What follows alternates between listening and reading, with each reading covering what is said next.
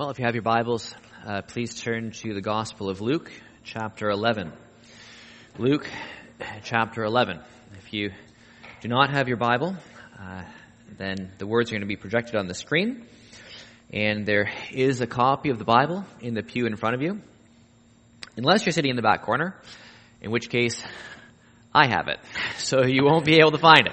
I biked up this morning and left my Bible at home. So I'm using the Pew Bible, and I'm slightly depressed to see how brand new it is and how little it has ever been handled. So actually, I'm going to take it as a good sign. It means that everyone who sits back there always brings their own. So that's a good thing. Luke chapter 11, we're going to read verses 14 through 28. This is the word of God. Jesus was driving at a demon that was mute. When the demon left, the man who had been mute spoke, and the crowd was amazed. But some of them said, "By Beelzebul, the prince of demons, he is driving out demons." Others tested him by asking for a sign from heaven.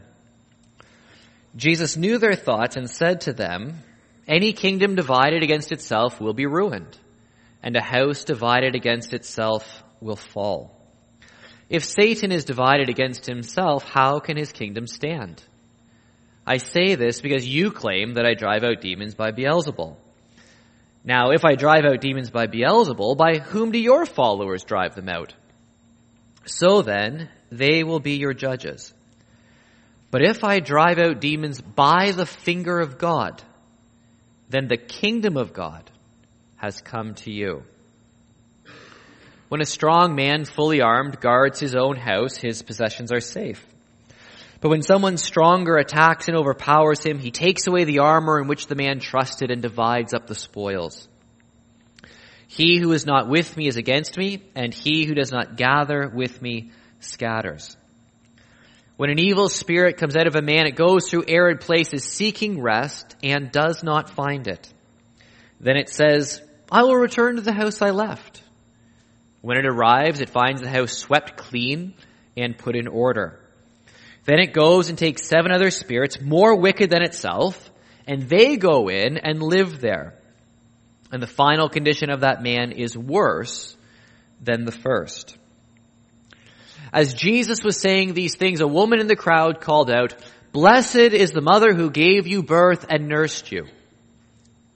He replied, "Blessed rather are those who hear the word of God and obey it."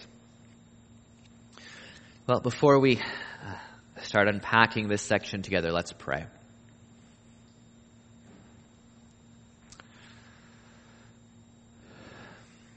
Lord, we are thankful for the ability to gather here together, to honor you, to praise you. We thank you that you are a mighty fortress. You are a stronghold, a shield, and a sword. We thank you that you protect us. And Lord, in even reading this passage, we are reminded that we do in fact need protection. We need you to guard us. We need you to hedge us in. We thank you that you have given us your own armor, the armor of God that we can wear. And we thank you that you have given us your word. We thank you that you have given us everything that we need to resist the devil by your grace given to us in Jesus Christ. Lord, we thank you, and we honor you this morning for the great gift of salvation. I pray that you will help us to marvel in it. I pray that you will help us to never get past the awe and the wonder that a God as great and as exalted as you are would save sinners like us through your Son, Jesus Christ. I pray that you will open your word, give us wisdom and understanding. Help us to live it out in ways that are pleasing and honoring to you. And Father, we pray also this morning, we remember in a special way those who are sick and those who are not able to be here. We pray for those who have heavy hearts, those who are grieving.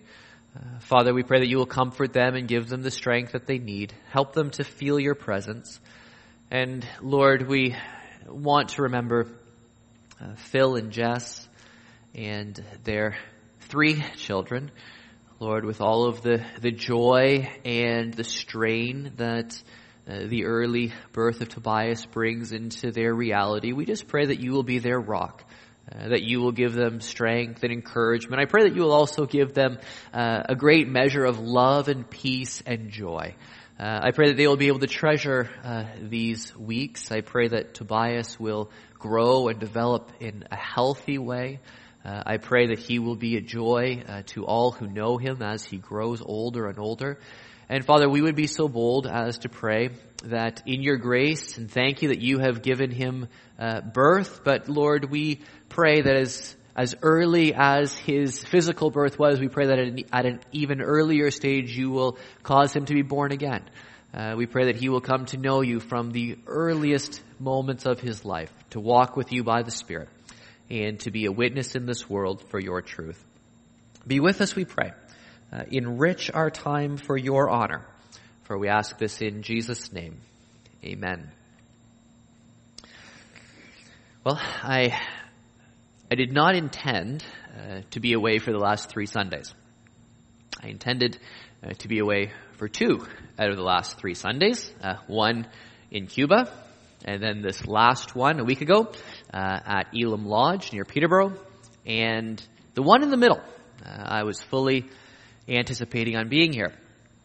But in Cuba, as I'm sure most of you know by now, my iron constitution and incredible physique was tested by some kind of Cuban contamination.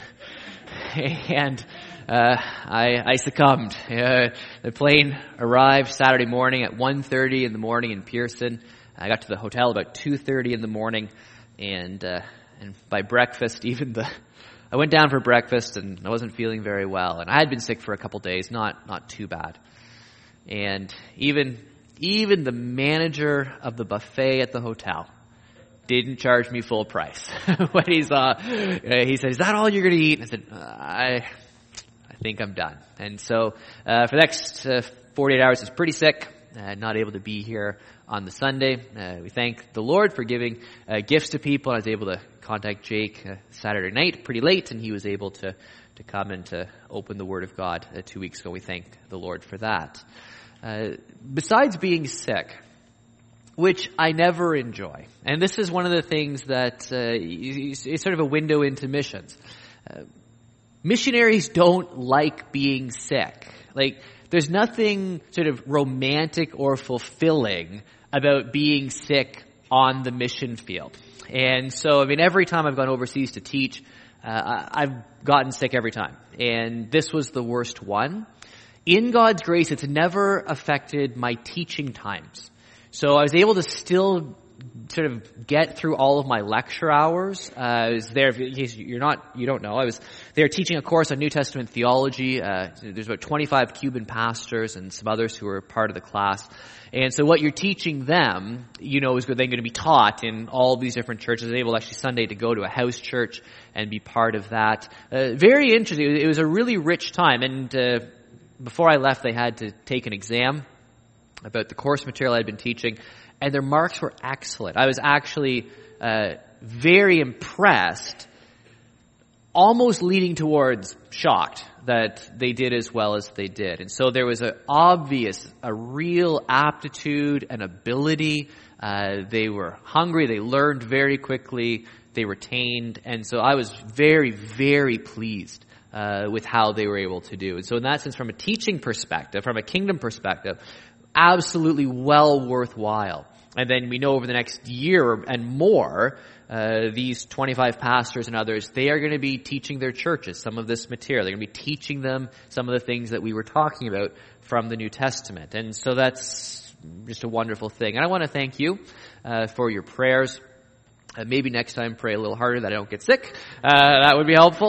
We can add that to the prayer list. But your prayers, financial support, everything that you did to help me go down there. And in that sense, I'm the one who goes, but it's our church that has that ministry. It's not just me. It's all of us. And we work together. There's one body. And whether you were here praying or whether, you were getting sick, that would have only been me. It's all of us. It's the body of Jesus Christ. I will say this now. I wasn't going to, but I will say this now. Something else, though, to remember, and be in prayer, because I see the value and the need of teaching around the world. And I've been in different places. I've been asked to do, it's endless because there's so many opportunities. Next year I've been asked to go to Malawi, which is a place I've always wanted to go, and teach in one of their Bible colleges. There's a student there who, when he was in Africa, I helped supervise him from a distance when he was doing his dissertation. And so now he's in a leadership role at this Bible college in Malawi. He wants me to come over, teach, and then help them shape their curriculum. And I've tried to tell him, I'm not qualified to shape curriculum, but he doesn't believe me. Looking at that as a possibility, but one of the things actually coming back from Cuba, I'm trying to evaluate, because I just think it's a matter of time before I go and I actually get so sick I can't teach, because every time I go, and it seems to be getting worse. So I'm trying to evaluate how do we balance this? But the need is so great. So if you would be in prayer for that. Now, the other thing I'll mention about Cuba, just to give you a little bit of an idea, it's not as, there is persecution. It's not as bad as it has been. There was a shift in Cuba in the 1990s, so there is a little bit more religious freedom. I mean, in the Revolution era, so going back to the 1960s, they rounded up a lot of the pastors and put them in work camps, put them in concentration camps. So it's not that type of persecution now. But as one of the pastors was telling me, he said, I can't get a loan at the bank because I'm a pastor. They will not give me money. And there's two other people. One was a high school teacher who was fired from his job because he wouldn't lie on certain reports. And the administration said, well, you're either going to sort of basically falsify the data or you're out of here. And as a Christian, he said, I can't do that, so they fired him. There was another man who's a pastor who had become qualified as a lawyer in terms of education, and the bar wouldn't give him his credentials because he was a Christian. The pastor's wife, in the house church where I went, had spent 6 years in university training to be a medical doctor. 1 month before her graduation, the school said, unless you sign on to the Communist Statement of Faith, we won't give you your degree. And so 6 years, 1 month shy of being a doctor. And just try to imagine what that would be like if that was your daughter or you or your family. 6 years, all that time and investment, and because of your faith, nothing. So those are the sorts of situations that these people are working with, daily realities. And yet there's a joy in the Lord, there's a desire to learn, and it makes me wonder, what do I do? Actually, I shared it at Elam Lodge where I was speaking this last week. Nancy, I mentioned, I said, you know what, so I'm down in Cuba and this is what they're facing, and my persecution is I have to come to this campground, get a lovely time with my family and teach and preach the Word of God. That's not a hardship. My life is immeasurably improved by the opportunities that the Lord gives me. And it's actually funny, we were walking down towards the dining hall, and the food's always excellent at these places. And one of our friends, as we're going to supper, he's like, "Oh, so you're going down to the dining hall for dinner?" And I said, "Yeah." He said, "I'm jealous of your persecution." And that's exactly the way it is, though. But do pray for the safety as you travel. But also, these camps, if you listen to a lot of people, these camps really are sort of their spiritual highlight for the year. I spoke 8 times this last week to the staff once, and then 7 times to the camp, then a 1-hour question and answer period Friday morning. And for a lot of people, they come to get away, and I don't know what it is about camps, but there seems to be a dynamic there in terms of hunger and openness to the Word of God, and it's not just the week. That week somehow is disproportionate in the year, and it's such a blessing in the lives of people. So 2 weeks from now, Lord willing, I'm scheduled to speak at Muskoka Bible Conference up in Huntsville. And so just remember us, because it's a wonderful opportunity to open the Word of God. All right. So that's what we're going to be doing this morning too. And you're pretty familiar with this section, likely in verses 14 through 28. It's interesting. Verse 14 says that the demon was mute. So I don't quite know what that means in terms of speech patterns in the demonic realm. But here is this demon who is mute, and the mute demon makes the man mute as well. And Jesus casts out the evil spirit. Now, at this point, whenever you're sort of working systematically through the gospel as we are, you always need to stop. You need to ask yourself, well, what are we learning that's new about Jesus in this event? Why does the gospel writer, inspired by the Holy Spirit, write this? And in some ways it is a little bit confusing because we've already seen multiple times when we're told that Luke tells us that Jesus cast out evil spirits. So we're not learning that Jesus can cast out evil spirits. We already know that. So that's not contributing anything to our knowledge. In fact, in the second half of Luke chapter 8, we've seen that Jesus can cast out a legion of demons, a whole company of the army of hell. And so if he can do that, well, what's the big deal with him casting out a demon that can't speak? You just wonder, why is this included in the narrative? We're not learning that Jesus has power over evil spirits. We already know that. Well, the reason that this is included is because here you see an enormous divide in terms of sort of the exegesis or the hermeneutics of interpreting who Jesus is. See, sometimes we just think, and there are schools in the broad sense, not in terms of institutions, but schools of thought that teach that if we can just do enough exotic, powerful, supernatural things, then people will be converted. So, if we just speak in tongues and the tongues are interpreted, then people will be impressed by the power of the Spirit of God. Or if we can just go out and we can have power encounters with demons and we can show that Christ is superior to them, then people will be converted. Or if we can, go out and we can do all kinds of healing, then people will be converted. And you understand what people are saying. Because a lot of people in society will say, well, if I saw a miracle, then I would believe. Right? Where's your evidence? Show me your proof. Why doesn't God do something right now? Then I will believe in him. But what's fascinating in the Gospels is that the only people who ever request signs are people who've already decided they're not going to believe in Jesus. So that very request shows not an openness, it always shows a closedness to the self-revelation of Jesus. Jesus, what you've given me isn't enough. I'll set the terms. Why don't you do this? Then I'll believe. Right? But what the Gospels show us is that Jesus did all kinds of healing, and people didn't believe. He cast out demons, and people didn't believe.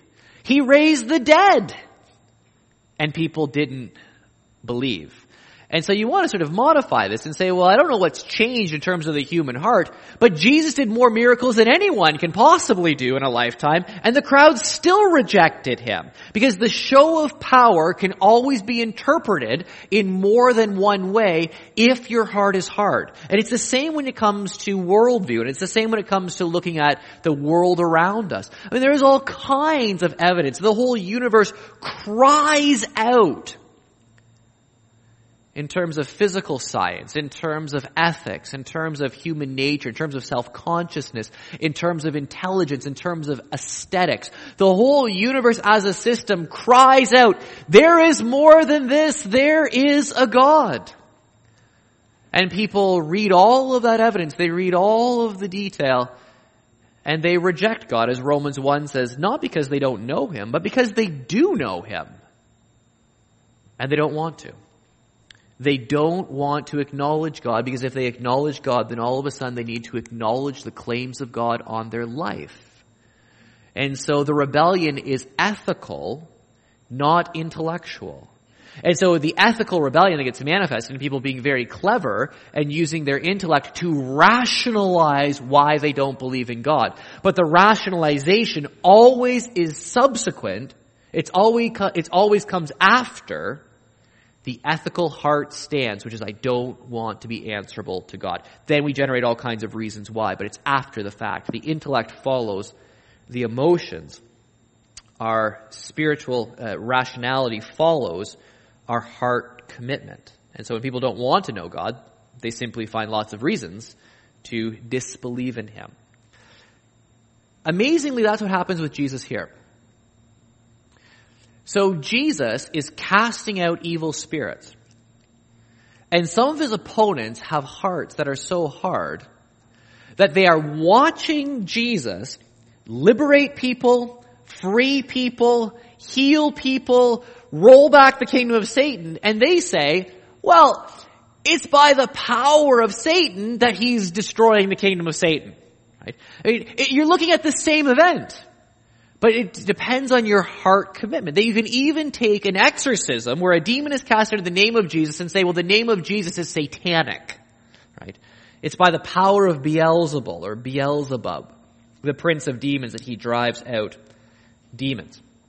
Beelzebul, of course, means sort of loosely translated as Lord of the Flies or Lord of the Dung Heap. It's sort of a Jewish way of being pejorative towards the devil. He's wicked and unclean and useless and foul and nothing, right?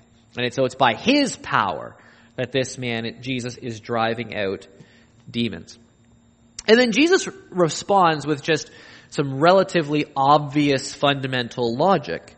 You know, any kingdom divided against itself will be ruined, and a house divided against itself will fall. If Satan is divided against himself, how can his kingdom stand? In other words, why would Satan engage in a civil war against himself? This doesn't make any sense. And so obviously Satan isn't going to be destroying his own kingdom. Satan is not going to have a man who's oppressed and possessed by a demon, and then Satan's going to drive that demon out. I mean, why would Satan release his own captives? He may be wicked, but he's not dumb in that sense. I mean, he's clever enough to wage strategic warfare, and he's not going to be driving out himself. He's not going to be sending one battalion against another one of his own battalions. And Jesus says, just think about it. Why would Satan do that? But not only is that the case, there were Jewish exorcists who in the name of God would drive out evil spirits. And so Jesus is basically saying, well, listen, if driving out evil spirits is a mark of being satanic, what about you? What about you guys? Because you guys also drive out evil spirits. And so if driving out evil spirits is a sign that you're operating by the power of Satan, maybe you need to look in the mirror or at least revamp your argument. Well, what should we expect today when it comes to demonic activity? I think this is a very important question. I think, if nothing else, there does need to be a recognition that in the time of Jesus, Satan is sort of unleashing all of his power, all of his forces. He's pulling out all the stops. And so there is a level of demonic warfare overtly here before the cross because of the special nature of Jesus. Satan is doing anything he can to stop the unrolling of his own kingdom. So I'm not sure. I don't think we should be expecting to see demonic activity as overtly as we see it in the Gospels all of the time. Okay, I think this is a special moment in redemptive history. However, having said that, I do think that there are sort of equal and opposite errors that our churches tend to make when it comes to thinking about the devil and about demons. The one, sort of in a hyper-charismatic environment, is to see demons everywhere. And so every runny nose is caused by a demon. You know, every twinge of anger is caused by a demon. You know, so if I lose my temper, it's because I was oppressed by the demon of anger. Well, that's all very convenient because then somehow it sort of takes responsibility off of me. You know, on the other hand, I don't think I need that much trouble to lose my patience. You know, I don't think that I necessarily need demonic influence. I think that I'm enough of a jerk to be able to do that myself. You know, I'm not sure that I need all that much help from the power of darkness, you know, to be impatient, you know, some days. So some people, they see demons everywhere. Everything's demonic. Everything's demon oppression. But the equal and opposite error is to go through life sort of without it even occurring to you that there really is an adversary who really is bent on destruction and sin and ruin.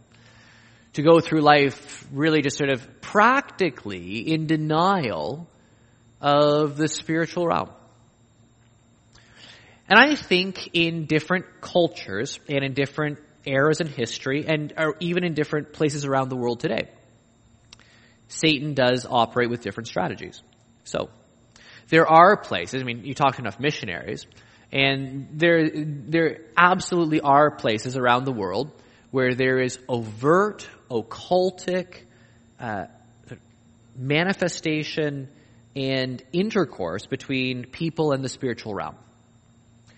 So that there are witch doctors and there are people who work, with demons and some of it is a sham.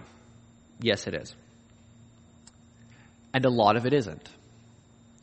There is a lot of actual work that goes on in this world today between people and the powers of darkness. And they're in places like that. You don't need to go in and say, "Did you know that there's a supernatural realm?" Yes, they know that. Their question is, who is the most powerful God? Who is the most powerful spirit? Right? But there's no denial of the demonic. They're well aware of that. So there, in places like that, Satan manifests himself and the powers of darkness manifest themselves in overt forms to keep people afraid and oppressed. In other places, like Canada, yes, there are certain individuals, certain pockets where that kind of activity takes place. Yes, there are people in our country who are, without any doubt, sort of oppressed or possessed by demonic spirits. I'm not denying that for a moment. However, in our society, Satan operates with a more subtle approach, which is absolutely brilliant. He has convinced our whole society to believe the lie that there is no such thing as powers of darkness in the spiritual realms. And so in that sense, why on earth would Satan ever sort of come forward in our society sort of en masse with overt manifestation when the whole society is in denial of his very existence? Because now you can tempt, you can do whatever you want, and it will never occur to them to pray to resist the devil. It will never occur to them that if there is a demonic evil realm, then maybe there is a counterpart realm of light, that if there is a devil, then there must be a God who is a creator, because Satan's existence is not self-explanatory and all the rest. And so for Satan, just to sort of fly underneath the radar in a society is a brilliant strategy. And if that's the case, then for us, we shouldn't expect to see him doing a whole lot to sort of overtly show people that he's alive and well even in our country. It's a subtle atheism. Now, what Jesus says in verse 20 is this: "But if I drive out demons by the finger of God, then the kingdom of God has come to you." Now, this is obviously the right interpretation of what Jesus is doing. If I drive out demons by the finger of God. Now, that's a very interesting expression. By the finger of God. And if you're in tune sort of to the context and to Scripture, you're supposed to go, the finger of God. I've heard that before.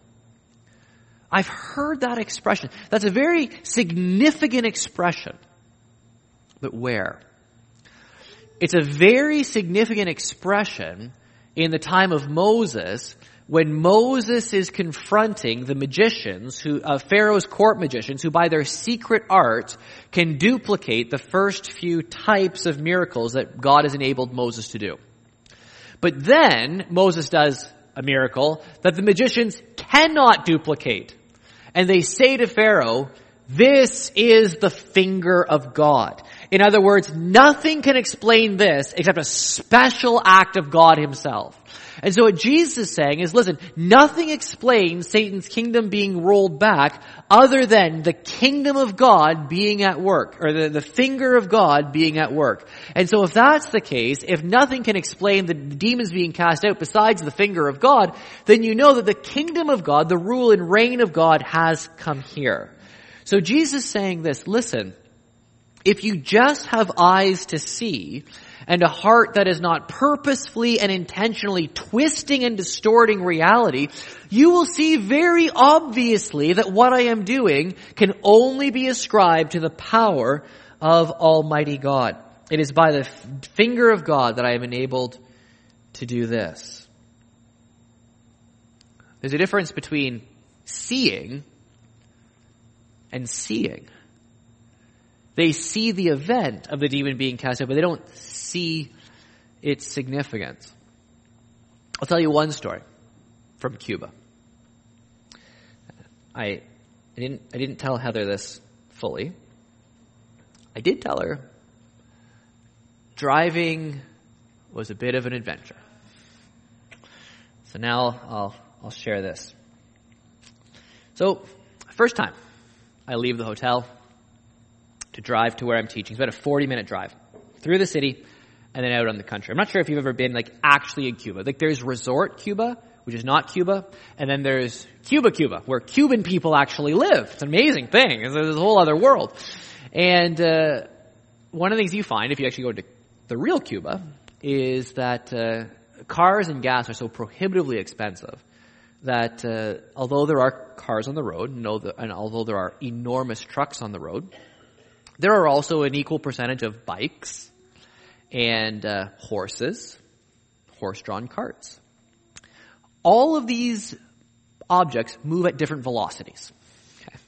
And the roads are so bad that there are potholes and then there are bumps and there are no lane markings. So you basically drive and you just pick the path that's not going to ruin whatever vehicle you're in or break your horse's leg. So there's a lot of this. There's really no lanes. Lanes are kind of a theoretical construct. It's just a road. Although, it's also, I have to admit, Pete, I'm not sure if you've ever been into the interior in Cuba. I don't know why you're fooling around with all these old cars here in Canada, because every car is from the 1950s. Literally because of import laws, right? And so you go around and then when they put the trade embargoes on, cars aren't coming in and they don't have money to buy new ones. So literally it's like a car show. The taxi that we went in the airport, it was an automatic. It was a 1956 something. I don't know. It doesn't matter. Buick, Chevy, Ford, whatever. And so it's an automatic. So it's got the gear shift on the steering column, but they've jerry-rigged it into a standard. So you put the clutch in and you sort of move the gear shift. I drive standard. I have no idea how this is working, but it's not working smooth.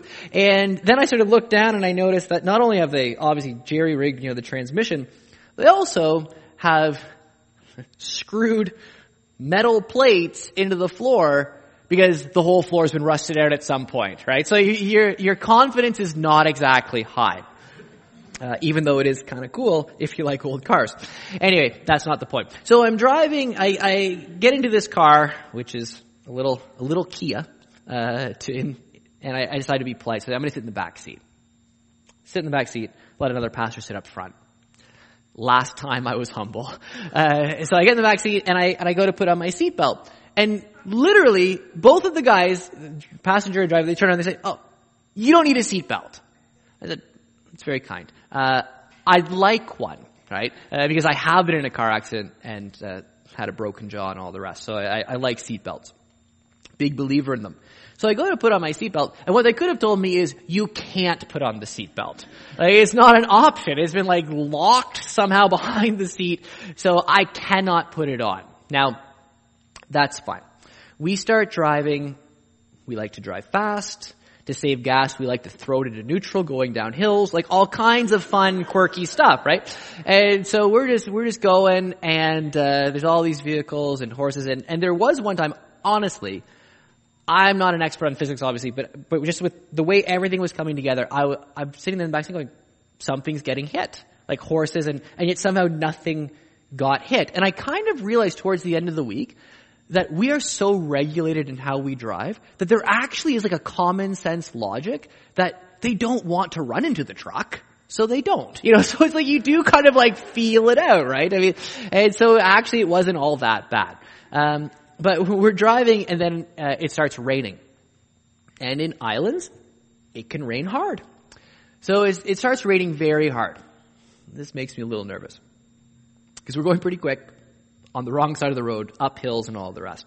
So I start thinking, maybe I didn't try hard enough with the seatbelt, right? So I'm sort of sitting there like this, trying to do it subtly, and then I abandon all pretense of being subtle. I'm pulling on this thing. It is not going to work. Now, because of the car's condition, the windshield starts fogging up, right? So the guy is driving, wiping the windshield with his hand. And now this is not inspiring my confidence. And then there was this moment, or honestly, I literally started laughing. So like this is obviously some sort of horrible satire. See that he's one hand on the wheel, wiping the fog, and his cell phone rings.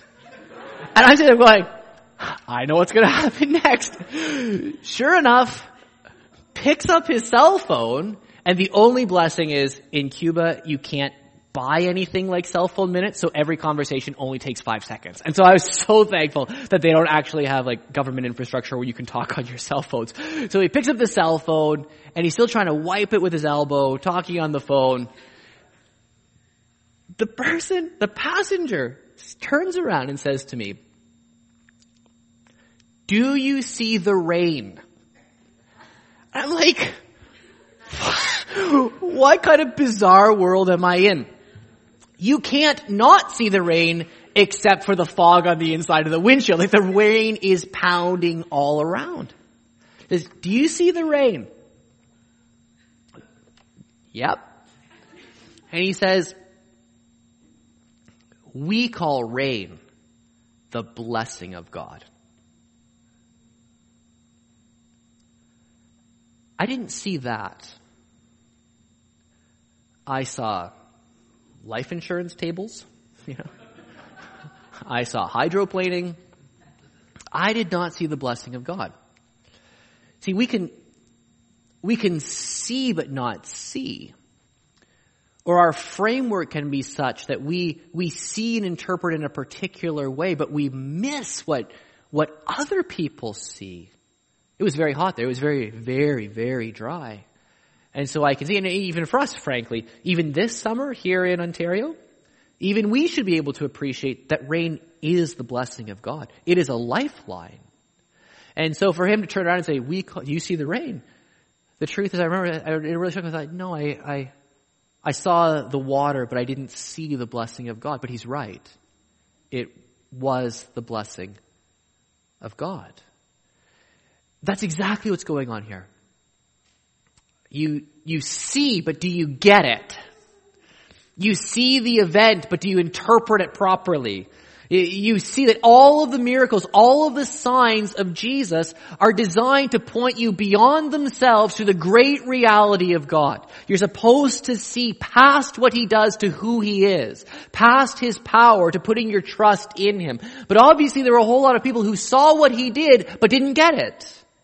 They were even willing to ascribe the finger of God to the work of the devil.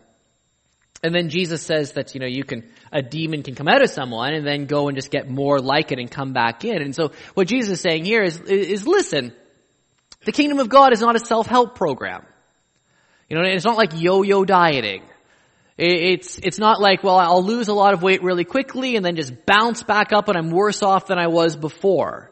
It's when Jesus shows up, there's a strong man, the devil, who has his possessions, people who he has captured. But when Jesus shows up, he's a stronger man. And Jesus defeats the strong man and liberates his possessions in the power of the finger of God. And Jesus here is saying, your self-help programs, you might end up worse off in the end than you were at the beginning. But when the Son of Man sets you free, you are free indeed. When I cast out the evil spirit, it's not coming back because of my greater power. There's a woman who's listening to this and mightily impressed, and she calls out, because Jesus is a great son, which would be a great honor and joy to his mother. Blessed is the mother who gave you birth and nursed you. Now Luke, as we know, tells the story of women. He focuses more on the narrative of women more than any of the other gospel writers.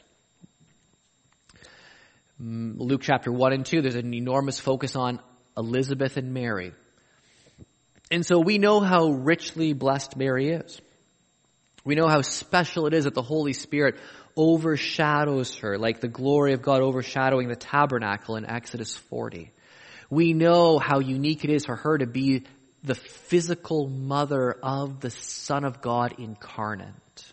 The second person in the Trinity's physical body nourished by her womb, in her womb, nourished by her blood, nourished by her physical frame, and for her to give birth to the Son of God, the Son of David, the Christ, the Messiah, the Lord of all, to hold him and to nurse him and to hear his first words, to see his first steps, and all of the blessing that it would be to have Jesus in your house and home. And make no mistake, Mary is the most blessed mother who has ever lived. And Jesus' response is, oh no, you've misunderstood. You see, but you don't see. It is blessed to be my mother. But far greater than to be the woman who gave me birth is to be the person who hears the word of God and obeys it. Someone who sees and gets it. Someone who puts my words into practice. Now, that's an incredible thing. To stop and to realize and to think that for you, I mean, in all of the Christmas narratives and all of the plays and all of the rest that we think about Mary, and I know that sometimes we're sort of reactive against sort of the Roman Catholic Mariology, but there's no doubt Mary is a very special person. She is very unique. She is highly blessed among all women. And yet anyone who hears the word of God and obeys it is more blessed than her. And so those are your choices. Frankly, you will never be your own master. You will either be someone who listens to the word of the devil and lives your life his way, or you will listen to the word of Jesus and live your life his way. But as Jesus says in this text, he who is not with me is against me. He who does not gather with me scatters. So there are two choices. There's no third position in the middle. You are either with Jesus or you are against him. And the glorious thing about this is that Jesus is stronger than the devil. Jesus has more power than Satan. Jesus has come to liberate the captives of the strong man and set them free. If only God gives us the grace to see. And that's our prayer. May he do that in our own hearts. May he allow us to see his work all around us. May he help us to listen to Jesus Christ, to be that richly blessed, to hear the word of God and to obey it. I'm going to ask our musicians to come and lead us in our closing song.